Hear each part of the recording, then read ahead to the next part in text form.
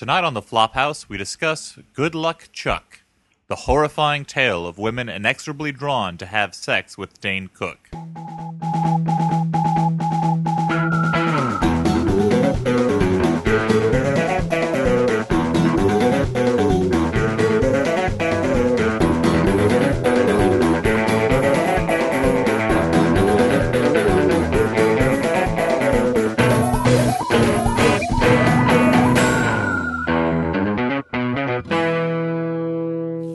Flophouse.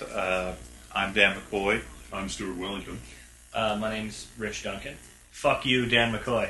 Yeah, Rich is a little bitter that I've enlisted him because he really didn't like Good Luck Chuck. But let's give a little introduction to this week's guest host, Rich, a stand-up comedian of many years, a writer for TV and radio, former editor-in-chief for Just Magazine, New York City's only and best humor magazine for a while there.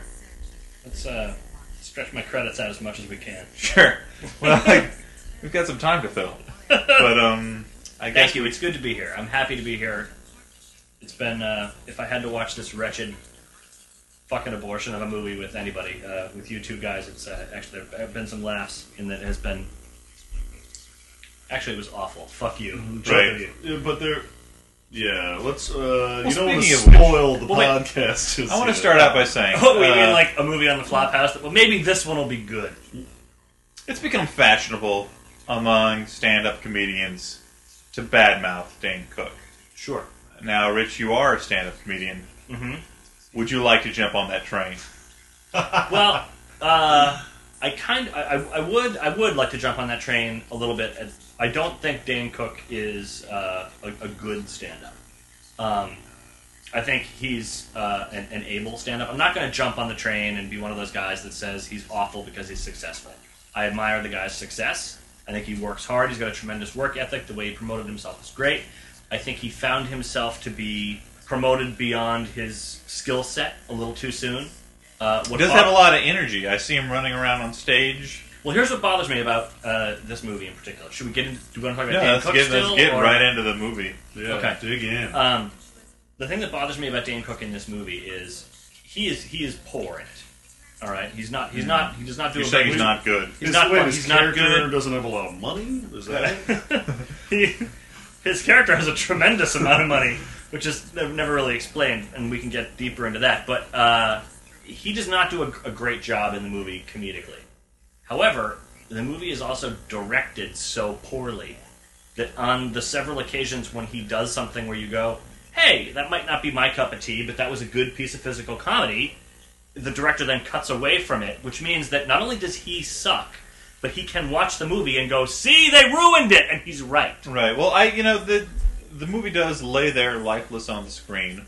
I looked up the director. Is that a direct quote from another review? That was Jonathan Rosenbaum of the Chicago Reader. Lays there lifeless on the screen. Mm-hmm. But no, I looked up the director. This is his first feature film. That's a big shocker. You don't say. Before that, though, he was an editor of some note. Probably his best credit that I saw was he edited Predator. He edited Predator. A well-edited film. Yeah. He edited a lot of not good movies. That's a great including intro. Striking Distance. Okay. Can you Bruce imagine, Willis film. for a while, I think that's probably an intro to quite a few movie circles and women. Just it's got a nice rhyme to it, much like Good Luck Chuck.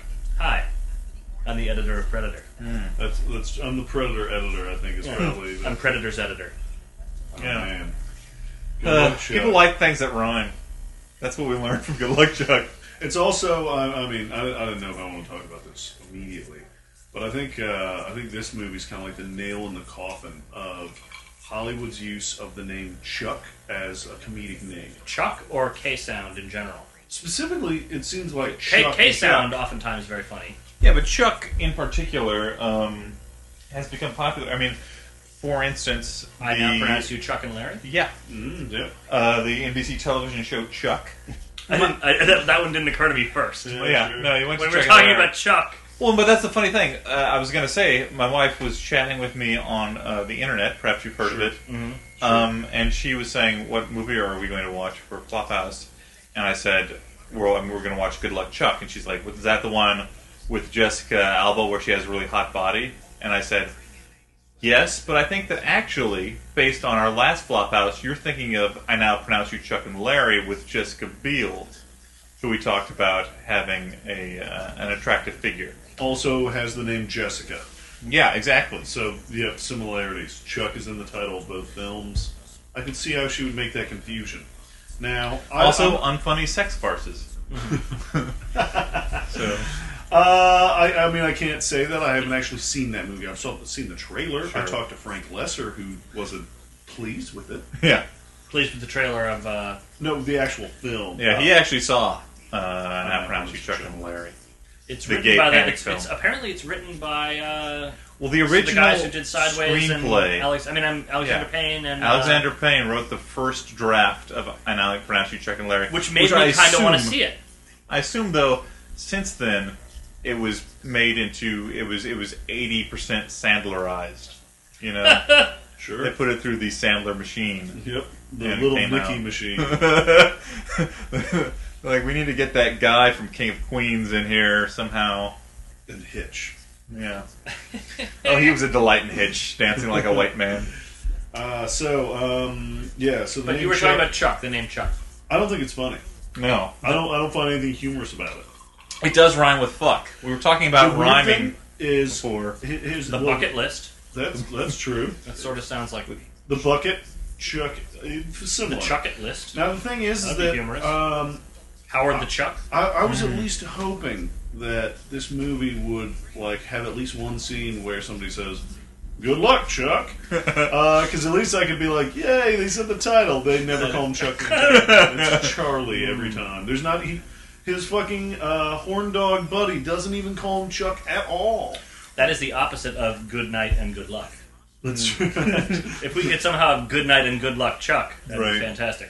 This Where every is, woman Edward R. Murrow sleeps with goes on to get married. I also, I don't know if you realize this is a We piece cannot defend freedom at home abroad by defending it at home.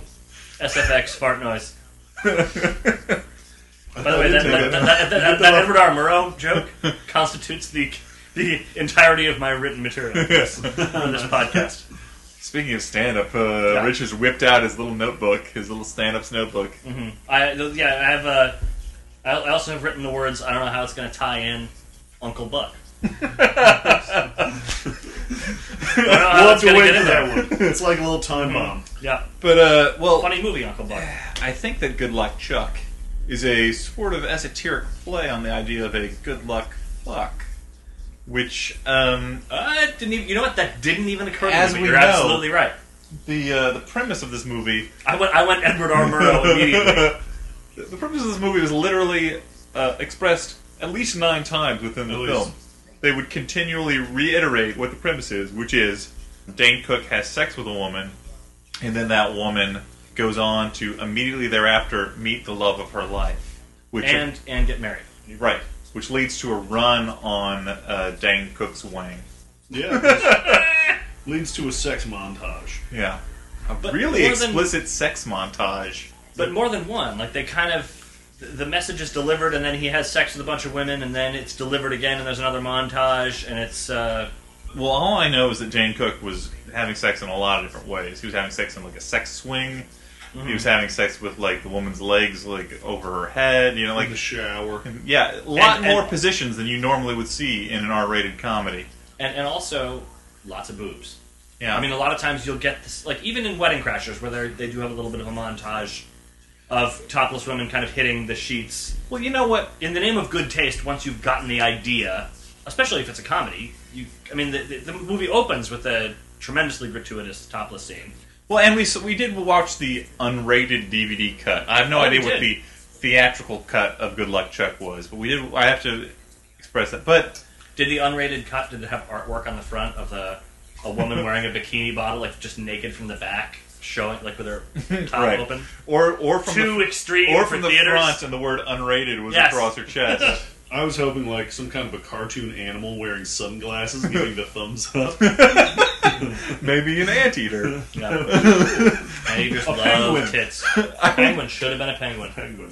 But what I would say about that is, like, if this was 1995, Sure. and someone was asking me, imagining like, that. can you recommend Good Luck Chuck to me in any way? I would say, well, the one way I could recommend Good Luck Chuck to you is Assuming that Good Luck Chuck was made in 1995. I'd be like, one thing I could recommend to you, it's an unrepentant R-rated comedy.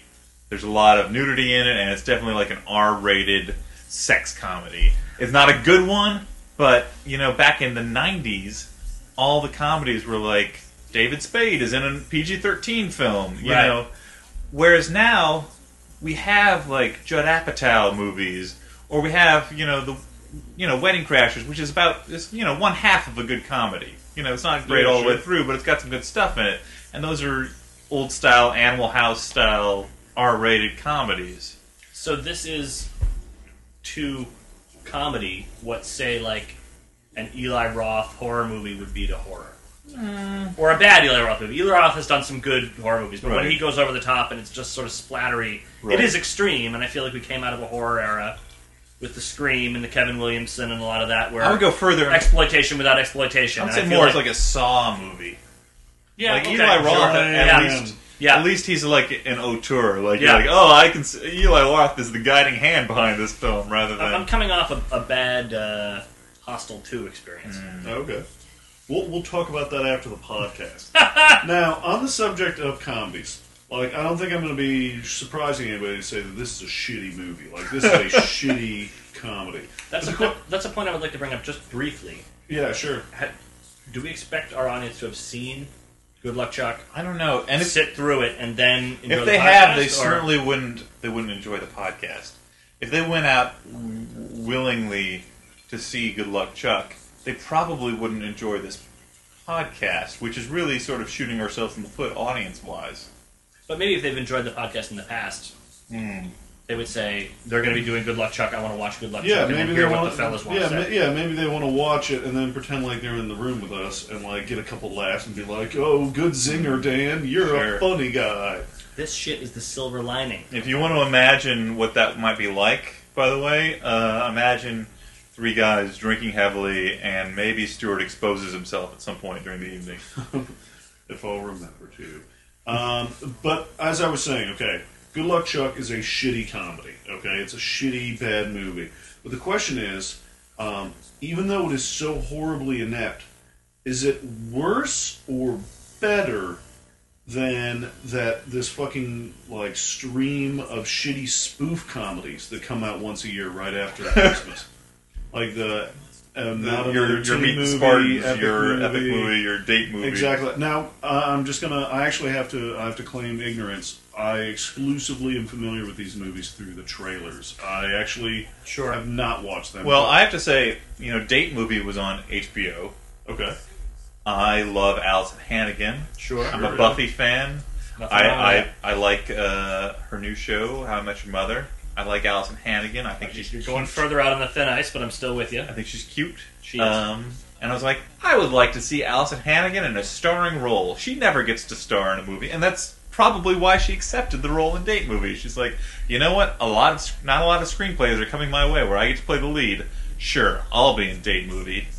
I literally could make it through 5 minutes of the film, and I had to turn it off. It made me so upset.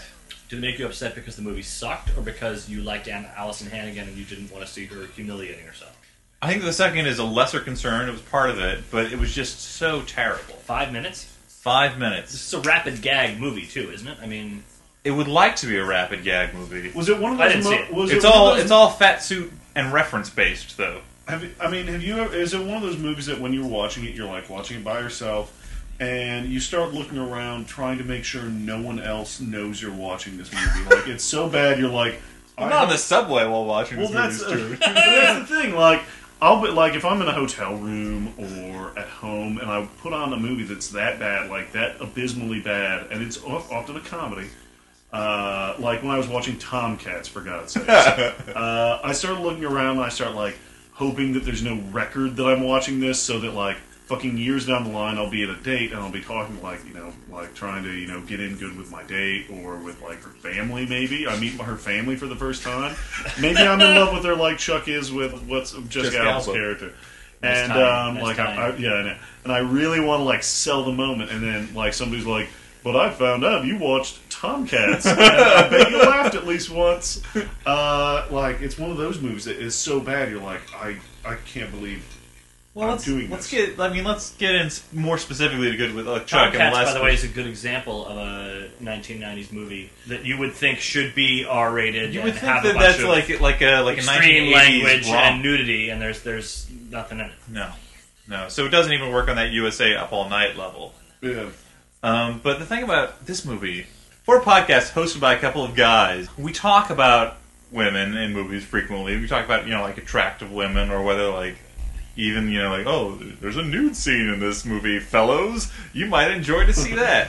Fast forward to exactly 34 minutes in. However, like, this is the most offensive movie with regards to women. Like, the most upsetting, like, for me, that's the thing that kills the comedy of this movie the most, is the idea, like, the premise is, okay, Chuck has sex with these women, then they go on to find love. A bunch of women line up, and they're like, you know what? I'm willing to prostitute myself to you, Chuck, one night, if that means that I'm going to go on to find true love. And get married. And get married. Of course, all that women care about is that they might get married. They say that at one point. Well, that's the thing that's a huge problem with the movie, and it's not that I find it offensive to women. I mean, it is offensive to women, but it just doesn't. I mean, there's lots of, believe me, I love a good exploitation movie. Sure. I mean... but it has to have the courage of its lack of conviction. Exactly. And if it will go ahead and say, I'm going to be a Russ Meyer movie and fly that flag high, and this is going to be absolutely ridiculous, and I'm not going to get too much into the plots of different Russ Meyer movies that I enjoy and why, but this movie it claims to be something that it's not, and it's that disingenuousness that offends me more than. Right, it makes a hard left turn, about half the way into the movie, and starts trying to tug at your heartstrings. Well, and also, you're like, well, wait, am I to forget that this movie started out with a woman giving Chuck a blowjob on the beach, and there was a long topless scene? And it's a bad blowjob, and you're Right. supposed to sympathize and be like, hey guys, we've all been there before, You know when that hot girl's giving you a bad blowjob? Yeah. It's upsetting. Now, one of the things, and this is actually a whole bunch of points rolled into one, but there are a couple things that I think we need to touch on. For one, is the central relationship between you have Chuck on one side, who's like this fucking ultimate perfect dude. He's super nice. He has a fucking $1 million or whatever. in the blowjob scene, breaks up with her because she says she loves him too early. Is that what it was? And he cares about love. He won't say that he loves somebody if he doesn't mean it. Right. And then his good buddy played perfectly to a T by fucking Dan Fogelberg is the like ultimate sleazy horn dog who at least once on camera has sex with a grapefruit. More than once. More than once. My mistake. And once so while stimulating his own prostate with one of those with like a a potato scrubber. yeah. I believe. Looked like it was his thumb, and they cleaned it up, I think, with a potato scrubber. So, first of all, so we have these two friends here, okay? So we have the horn dog friend, and we have our hero. Now, I first want to examine the hero, because the thing is, like, I don't know if the writers realize that a comedy, you don't want to have the perfect guy. The only reason this guy's relationships weren't working was because of fucking magic.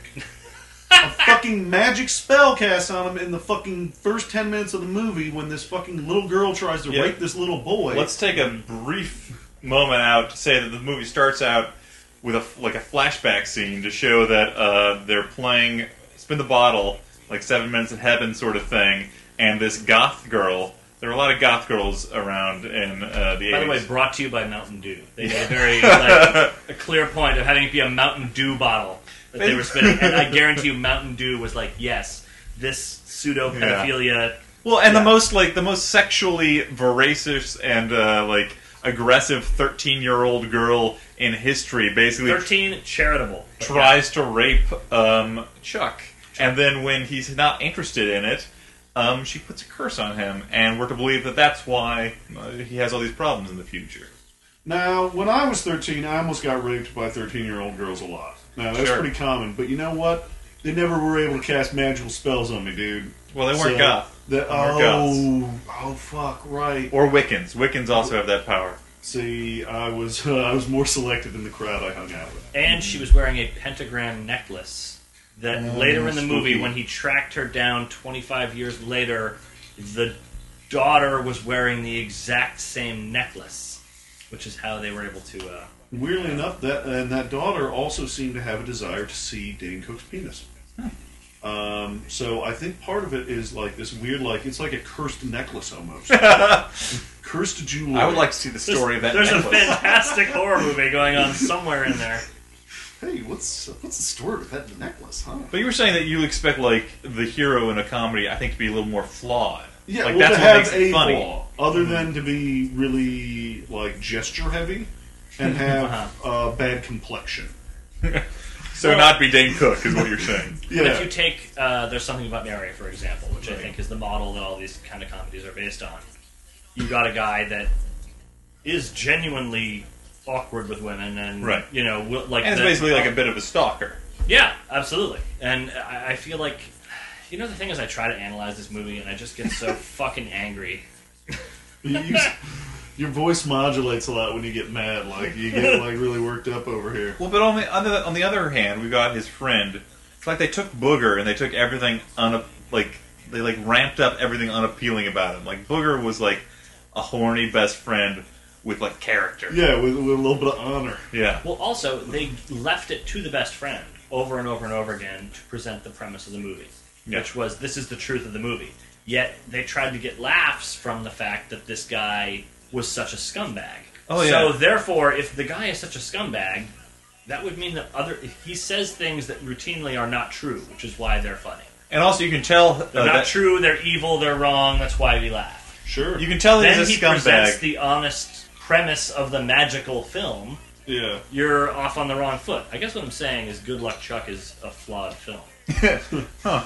I'm going for that. You can tell that he's a scumbag, by the way, because he is a cosmetic surgeon who specializes in giving boob jobs. Right, that's not I enough. guess gynecologist wasn't available for his movie job, so they had to go with boob jobs. But Or introducing him as an adult for the first time and having a candle spill all over Dane Cook's crotch. And his first reaction is, "It looks like cum! It looks like cum!" I'm actually going Right. to have to jump right in here, Rich. Yeah, go ahead. I actually, that was, I think, one of 2 times that I actually genuinely laughed during this movie. I'm sorry. I'm not saying that that's tremendously unfunny. Okay. What I'm saying is, if that is not enough evidence that this guy is a certain level of juvenile, Okay. you have to also back that up. Be like, oh, and what do you do for a living? I make boobies. That's well, also actually a pretty good impression of him. we're introduced to the guy the first time, by the way, in that original flashback scene. Because, as you know from your own lives, clearly, Rich, you know, the people that you were friends with when you were 13, you're still best friends with now. That's just the way it works. Yeah. That's the way it works in life. Um, Even if that person is completely sleazy and you're the ultimate nice guy. and they work right across the hall from each other. True. Yeah. Yep. The better for hijinks, I They probably went to college together, too. Maybe they were roommates right out of college. That's just the way that's the way life goes with best friends. The only way that their relationship would work in this movie would be if this was the movie version of a sitcom that had been going on for 25 years, where the characters miraculously go to college together, and you just go, all right, look, it's the show. Well, I would buy the whole thing if at the end of the movie the big reveal was that they were in love with each other. That they've just been, Kind of a like gay they've movie. been We brought it up suppressing a their couple of love the times. whole It's time. definitely kind of a gay movie. There's a lot of... And don't get us wrong, if it was a gay movie, it would probably be a much better movie. I mean, you do get to see Dane Cook's nicely shaven chest a lot. Once again, perfect guy. His buddy seems really interested in watching a sex tape featuring him. He marries a woman that his best friend boned Yeah. in order to like take advantage of this thing. Who, by the way, Magic. has 3 tits. So therefore, he loves the tits so much. Right. Yeah, there's that moment. The horn dog friend marries the stripper from Total Recall, basically.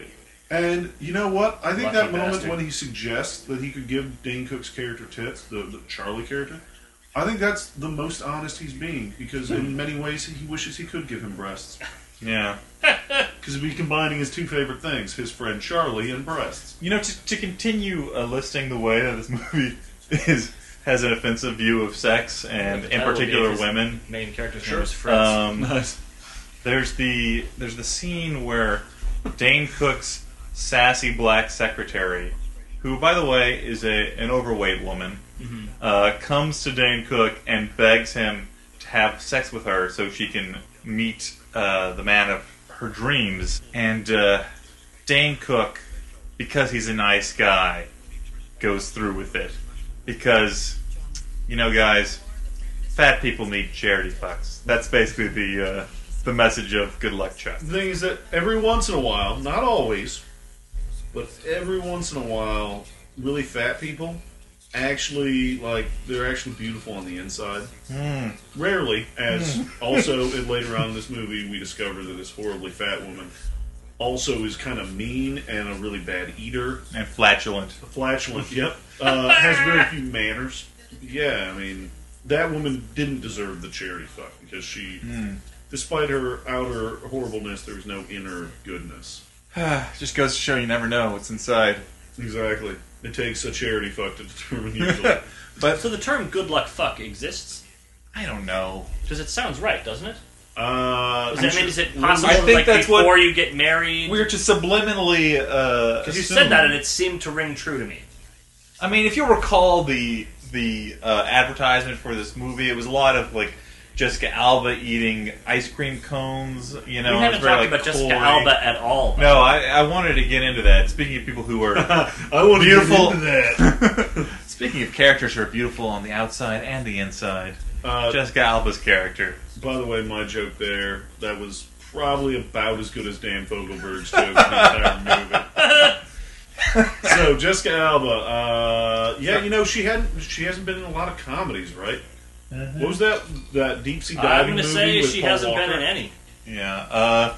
Oh shoot! It was That wasn't a comedy, though, right? Into the Blue. That I wasn't was a going to say comedy, Blue right? Crush. She wasn't in that one. Blue Crush was the Kate Bosworth surfing film about a bunch of surfing girls. So not the movie we're talking about. Yeah. The movie I'm talking about, I was just making sure it Can we wasn't put that a up? comedy. Yeah. Well, it's a better movie. I've seen it. It's better. You're right, and it sucks. No, Jessica Alba, she's clumsy. That's one thing I learned from this movie. Her character's clumsy. Yeah, I mean, But she's not clumsy. It's a bad acting job. Like, she Well- has several spectacular stage pratfall moments, I gotta say, yet remains graceful throughout the movie. I don't think Jessica Alba's funny in this movie. I still think she's funnier than Dane Cook. And I'll tell you one thing. We watched Mr. Brooks. This is Yeah. the second time that a actor has reoccurred on the Flophouse. Dane Cook was in Mr. Brooks. I'll go ahead and say Dane Cook was better as a dramatic actor than as a comic actor in this film, and he's a professional comedian.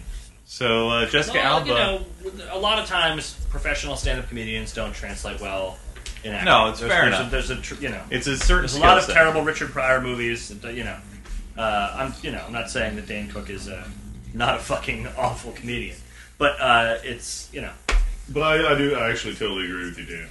Yeah. And Jessica Alba, not funny, really at all. But yeah, like she tries, I guess, kind of. She makes you smile. she's game.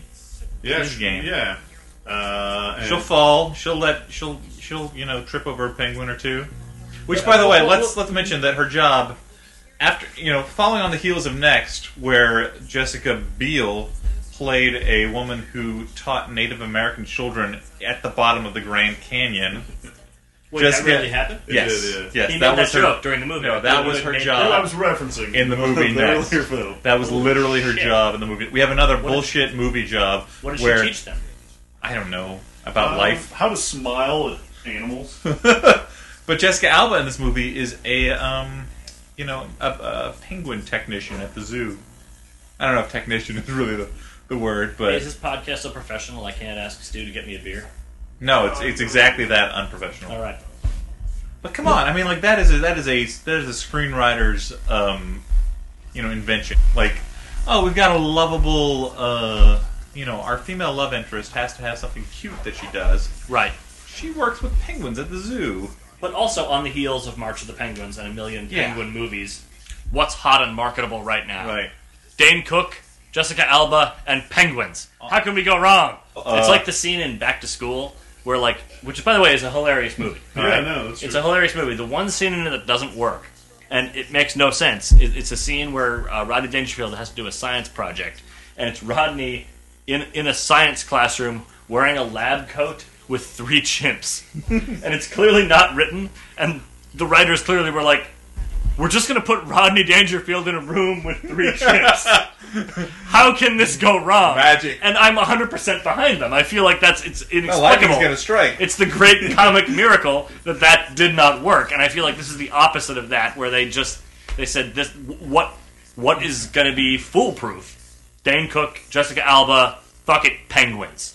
Yeah, I mean- I also want to point out that this came on the heels of Bob Saget's hit Farce of the Penguins. That's what I'm saying. Again, March of the Penguins. You put a penguin in a movie, some idiot was going to give you some money. And there are those. It's two a first-time director. Yeah, there's those 2 moments. I mean, I think the Penguins do get a few more laughs than our leads. I mean, there is the bit where Roger Ebert brings up the point where the penguin actually bites Dane Cook's character on the crotch, I would say directly on the penis. directly on his penis. And then Perhaps there's also thinking that it's a heron. yeah, a heron. Oh no, a herring. Yeah, that makes more sense. The other bit is when the one penguin shits on the ice and then turns around and eats it. Real penguin, real shit, turns around and eats it. Which I think I think you brought up, Rich, that they were just filming and they're like, holy shit, we need to find a place in the movie. Like this comedy gold. Well, there's the Conan shit-eating duck. You guys seen the shit-eating duck on Conan? Yeah. Which That briefly became a national phenomenon. Right, and I think... but it's indicative of the whole movie and why the whole movie didn't work. Whereas, in the Conan bit, in front of a live audience, they brought the duck out for a certain purpose. Right. And the duck ate its own shit, and everybody freaked out, and then he came back and said shit-eating duck, and... Alright, it was a legitimate mistake. If you have a show with a live studio audience, and something like that happens, and it's awkward enough for that to happen, you can kind of bring that back, and it can be... But, like, if you're shooting a movie with penguins, and you're just doing nothing but shooting penguins all along, maybe a penguin's going to eat his own shit. Wait, Rich, I don't understand. Are you saying that Good Luck Chuck was not filmed in front of a live audience? Because you're shattering the illusion. Well, I'm trying to help those amateur filmmakers out there determine between When to keep the shit in and when to cut it out. when a bird eats its own shit, when is it humorous and when is it not? Right. Let's start wrapping this up. Let's talk about how the movie itself wraps up. Let's get into the end. I want to briefly, before that, give Rich kudos.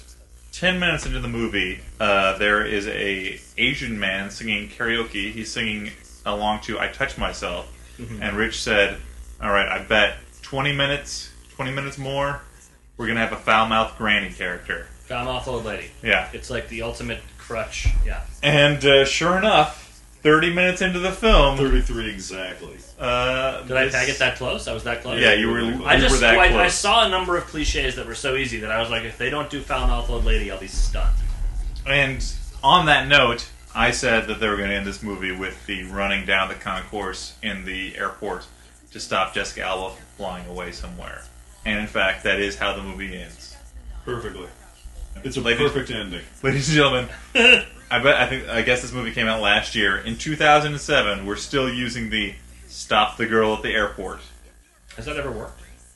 Like In real life, or No. Wow. I understand now why this is a trope in film. The two film most in real life, I wish. I've been trying. Oh, man. Keeps failing. so many women have Yes, flown right. away to escape me. I mean, I remember it being not very funny in the TV show Friends. I feel like I've seen it not very funny. Well, it's not a Number of funny times. thing to have happen. No, it's supposed to be the unless it involves, heartwarming- like somebody like slipping and falling on their crotch. Right. It's That'd funny. be funny, right? I suppose. there's a Unless lot- we're watching the movie Airplane. Yeah, I mean, that's a perfect example. I didn't mean to use the word funny, but to have it work in even in a cinematic way. I mean, for as crappy as the movie Titanic is, say, it works, and one can't deny that the movie works. Right. Is there a moment where the catch the girl at the airport thing works? I think if it's in a movie that's not Good Luck Chuck, it could work. Yeah, but still, I can't think of. How about I can't think of a time. penguin biting a man in the penis? That works. I don't know. How many things that happened in the movie Good Luck Chuck Well, would that's be a funny if they happened in other movies? That's sort of a trick question because I feel like this movie was sort of a catalog of bad choices. Like, I think almost every single thing that happened in the movie Good Luck Chuck, if it happened in another movie, say one of Mel Brooks' worst movies, I'd say a number of gags, if they would have happened in this movie, if they happened in, say, Robin Hood Men in Tights, they may have had a greater chance of success. I like that you went to Robin Hood Men in Tights. Yeah. Like, that's the Mel Brooks. I mean, if you say Blazing Saddles, it's not fair. Right. There's a foul-mouthed old lady in Blazing Saddles. But I it's guess great. you're saying, like, okay, Robin Hood Men in Tights is about as low as you're going to go on the Mel Brooks chain while still getting a few laughs. Like, you can't go to, like Dracula Dead and Loving It. You're like, oh, no, thank you, sir. What's the homeless one? One Life called? stinks. Oh, that is... Okay. Now the thing is, I want to touch on briefly the subject of. McCoy's trying to wrap this show up. No, it's fine. I just want to touch on something because I think it's really important. At least it's important to me, and it's important to one of our ex co-hosts, Mr. Simon Fisher, and that's it's on the subject of shitty sex comedies. One of the things that drew me to this movie, if you could say such a thing, I guess it's like being drawn to like a corpse or something. What killed that corpse? This movie reminded me of another movie from a number of years back, a movie called 40 Days and 40 Nights, Right. which is arguably my least favorite movie ever made. Well, that's the movie where Josh Hartnett's character decides to give up sex for Lent. He gives up a mortal sin for Lent. And by the way, the movie in which he gets raped by a woman at the end of the movie and gets blamed for it by Shannon Sossaman's character. And no one... Lent, I'm not a Catholic, but Lent is a month, right? Lent is a season on the So it is religious 40, it is calendar. 40 days long. Yeah. Yeah. And he chooses to do this because he's just having so much sex that he just can't take it anymore. Like he's having too much sex and it's not meaningful enough. And it's just like, I don't know what it is, but it's another perfect example of a movie where you're like, this hero is just too awesome. Like, I can't relate to the awesome woodsman that is Josh Hartnett. Right. If you start out with a problem that most people would like to have, Yes. the movie already has a strike against it. You're already angry at the protagonist. I mean, it would be one thing if they genuinely were like, they took that in mind. They're like, oh shit. It would kind of suck if a bunch of women found out that I'm a good luck magical penis that will make them find like the person they want to marry. It'd be one thing if it was like, okay, this is really thing. awesome, and then slowly coming to realize that like, oh, there's such a thing as too much of a good thing. You know what I mean, guys? And now I have magic AIDS. Yeah, I have serious rug burn on my dog. So yeah, I mean, I mainly need to bring up 40 Days. I just found my GChat handle, by the way. I mainly I made that segue simply because I want everyone to know that I hate 40 Days and 40 Nights. No, fair enough. And that if you But see good it, point. if you see it in a video store, you should rent it and then throw it away. You should destroy it. The fine that you incur from the video store is nothing compared to the karmic payoff that the universe has given to you. I know I'm saying that like this is going to come and bite me in the ass, but if you do that and you get fined, I will find a way to get you that money. I have similar feelings with the movie Nothing But Trouble, But that's which I feel like is a movie where Dan Aykroyd was like, I wonder what would happen if I made Texas Chainsaw Massacre as a comedy, except it's just as disturbing as Texas Chainsaw Massacre. So This movie. don't watch that. The prosthetics he wears are possibly the grossest things I've ever seen in that movie. And Digital Underground does a live performance. Well, honestly, By the way, I'd just like to bring out that's that the best we watched thing in the movie. maybe one of the shittiest movies I've ever seen. And I'm not kidding. And I've seen some shitty movies. This movie fucking sucked. Well, this movie is bad, and you guys have just segued into like 4 other shitty movies. Now, is this because like there isn't enough shitty stuff to talk about in this movie, or is this this movie is just shitty? I think it's because we would rather be talking about something else. And frankly, you're just tired of talking about it because it sucks that much. I could actually talk about how about fucking Dane Cook in an extended cunnilingus scene on a stuffed penguin. Sure. As the credit wrap up. Yeah, that guy, like, you don't even go Smokey and the Bandit bloopers. The movie ends with, yes, Dane Cook giving cunnilingus to a stuffed penguin, and also, I believe, rimming the penguin, too. He turns it over. Mm-hmm. While Jessica Alba, I guess, is filming it and getting turned on because she loves penguins so much. So think about that, podcast listeners. Mm-hmm. That's a nice final note you just dropped in there. Think about that one, and this is Dan for All Things Considered. Put that in your brain, and maybe if you have a penguin fetish too, you can listen to this podcast and masturbate. I don't know, or watch the movie, or don't. Better yet, throw it away. Rent it and also throw Good Luck Chuck away. Normally at this point we go through our final judgments where we talk about whether we would recommend this movie as a good movie to watch and laugh at, not recommend this movie at all to anyone, or say that we secretly kind of liked this movie.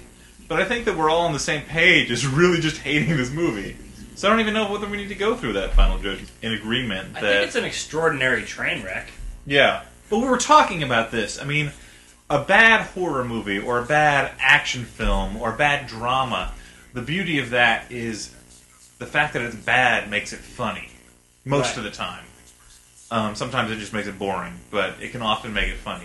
Whereas a bad comedy, the way it fails is it makes you bored, or it makes you uncomfortable, or like it's just unpleasant. Like there's nothing more unpleasant than someone trying to get laughs and not.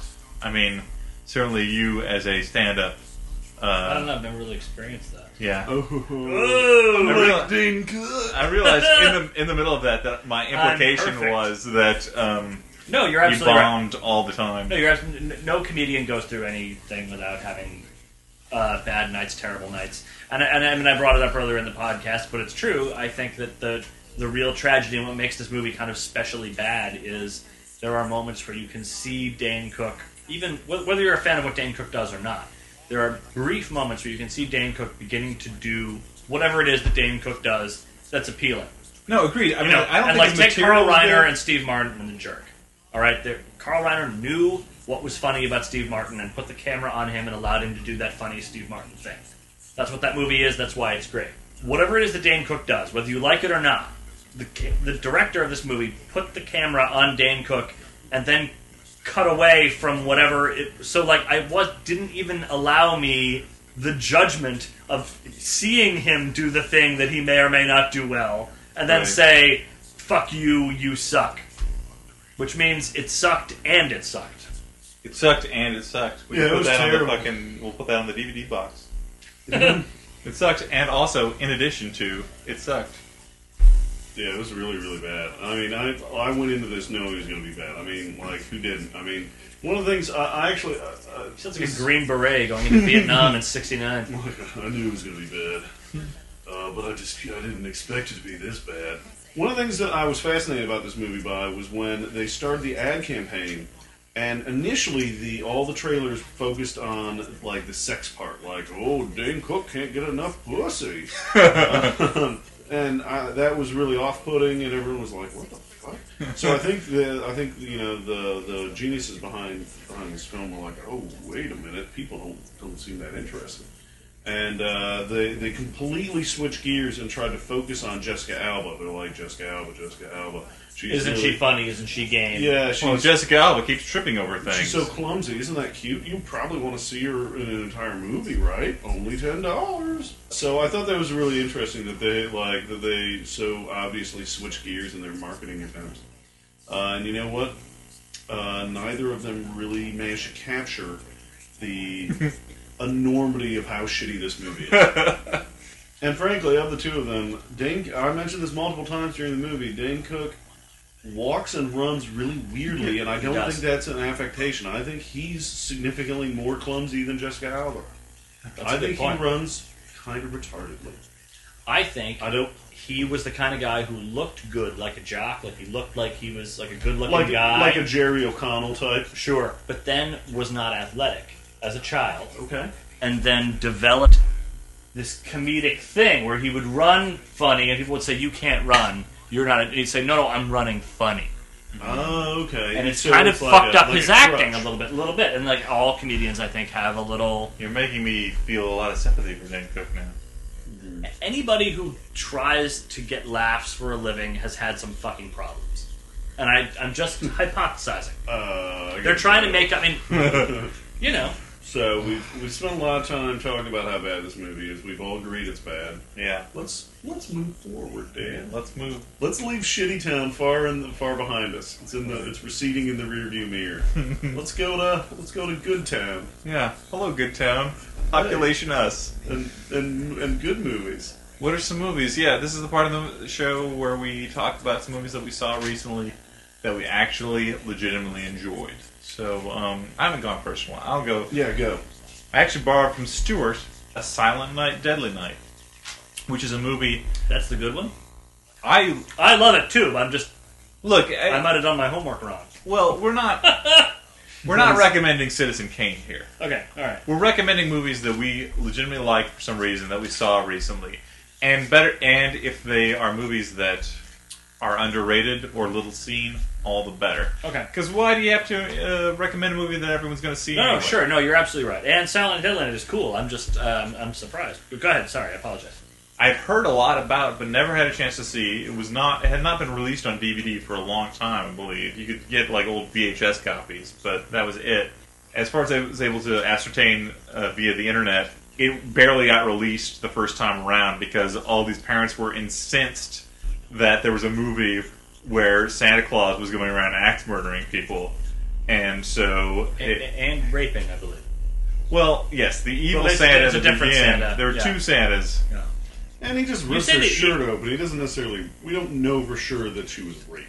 The mother in the Yeah, beginning. well, you don't. No, actually see yeah, it's the really penetration. strange. It's very strange. There's not actually like a It's been rape a while scene. since I've seen it. It's just like, well, I guess I'm going to rip your shirt open and then slit your throat. Oh, you're right. And if But I that's haven't rape, seen this in a long if that's time. rape, dude, call the cops. Because Stuart does that every Thursday.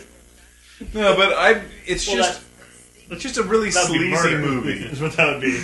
It's a really sleazy movie, but Yeah. as we were talking about before, it's a movie that has the courage of the convictions and just goes all the fucking way in being sleazy. It's like, you know what? You might We're say going to naughty. make a movie where an evil Santa Claus kills this kid's parents, and then that kid grows up to be a Santa Claus axe murderer.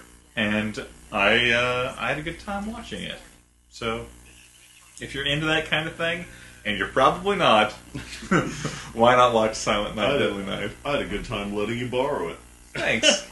I've seen that. That was one of the movies as a kid obsessed with exploitation slasher movies in the video store. Sure. I was very much into that movie, and you're absolutely right. It's a B movie through and through, an exploitation movie through and through, and it is what it is, and doesn't make apologies.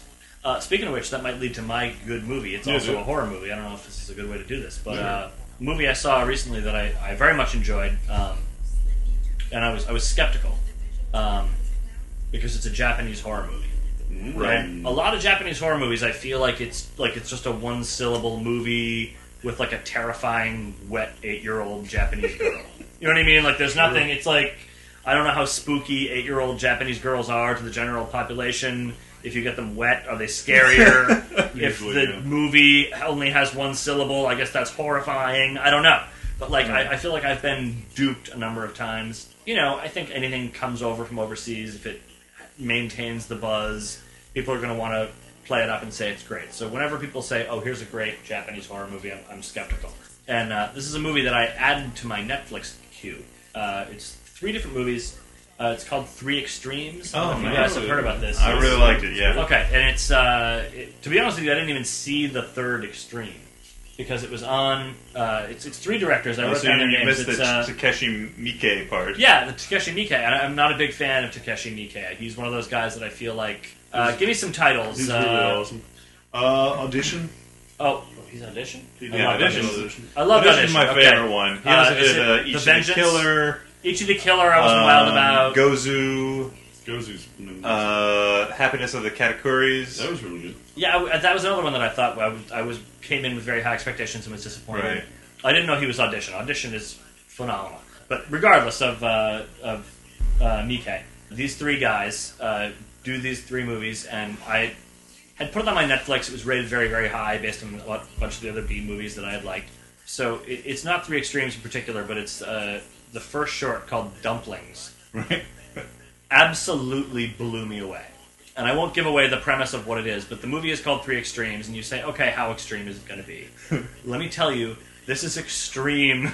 It's deeply unpleasant. It's deeply unpleasant from a story perspective, from a film perspective, from a sound design perspective. It is gross and disturbing and bold. You know, I mean, if you're going to go for Silent Deadly Night, if you're going to go for some of these other extreme movies, I feel like there's lots of extreme things that will say they're extreme and it'll be just crazy gore, which, Right. you know, is one thing or another. But I feel like there was a Twilight Zone-esque story behind it that was more extreme than you would find, and it really impressed me. I really enjoyed that. Yeah, good stuff. Three Extremes, Dumplings, Fruit Chan. Okay, so I've seen a bunch of good movies lately, but I don't think a single one that I've seen it has been underrated in any way. They've all got a lot of critical acclaim. I saw like 3 Yuma, that was great. I saw Very good. And I saw King of Kong, which was excellent. Heard it's good. But what I think it'd be better to recommend something people might not have seen. And for some reason, this Good Luck Chuck episode, we seem to focus on things that are maybe a little extreme, maybe a little exploitative. So what I would like to recommend is this, once again, in honor of the person who showed it to me the first time, Simon Fisher, ex-co-host. And it's a movie called The Story of Ricky O, which is I think it's a Hong Kong action movie, and it's hands down the goriest movie I've ever seen. And it's Have just, you seen Dead Alive? I have. It's Wow. better than Dead Alive. It's an insane movie. If you want to see a movie that you're just constantly baffled by how awesome and insane it is, and how gory and violent it is. Rich is writing this down, by the way. I just want to point this out. Yeah, and frankly, if you like insane gore, like somebody punching somebody's head off, sort of thing, I recommend watching this. Yeah, I highly recommend watching The Story of Ricky O. It's amazing. Well, I think that what we've learned tonight is that the kind of guys who host a movie podcast are also the kind of movie dorks who like exploitation, horror, and extreme Asian cinema. Mm-hmm. So I don't know that that's true. I think what it is that fucking Dane Cook and this fucking piece of shit got us seeing fucking red. Like all we want to see is things get torn apart. Another point about this movie and how bad it was, we continually said, you know what would make this movie better if this extreme, horrible thing happened? I believe I said, if we actually saw him with his pants off fucking a grapefruit, that might be better than this. right. Then we saw it, and I was proved wrong. Well, you're a big man to admit it. You were into the grapefruit thing, dude? No, I'm not. No, I'm not saying it was. it was big of you to admit I'm that just you thought admiring- that you thought it was going to be better, and it turned out that it wasn't better. To all 85 of our listeners, you're saying that your comedy judgment was wrong in that case, and I'm impressed. It's a little bit of I don't know that it was comedy humility, judgment. I don't know that I was looking for comedy. I was looking for entertainment value. Oh, right. Yeah, that guy fucking a grapefruit. Not that entertaining. Get in the right hands. If Hitchcock was doing it. Da-da-da-da-da-da-da-da.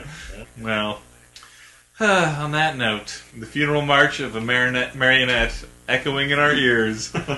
And then the woman cooked the grapefruit for the cops, and they never knew where the murder weapon went. Thank you, Roald Dahl. Well, for the Flophouse, I've been Dan McCoy. I've been Stuart Wellington. I'm very happy to have been guesting with you guys. It's been a lot of fun. I'm Rich Duncan. Good night. Bye. Well, That was a delight. Light off. Got some podcast mood lighting. Settle in for some nice podcasting. Yeah. Are we on? Is this how it starts? Yeah, well, We sort of ease into it. Okay. no, you take it slow. Much Yeah. like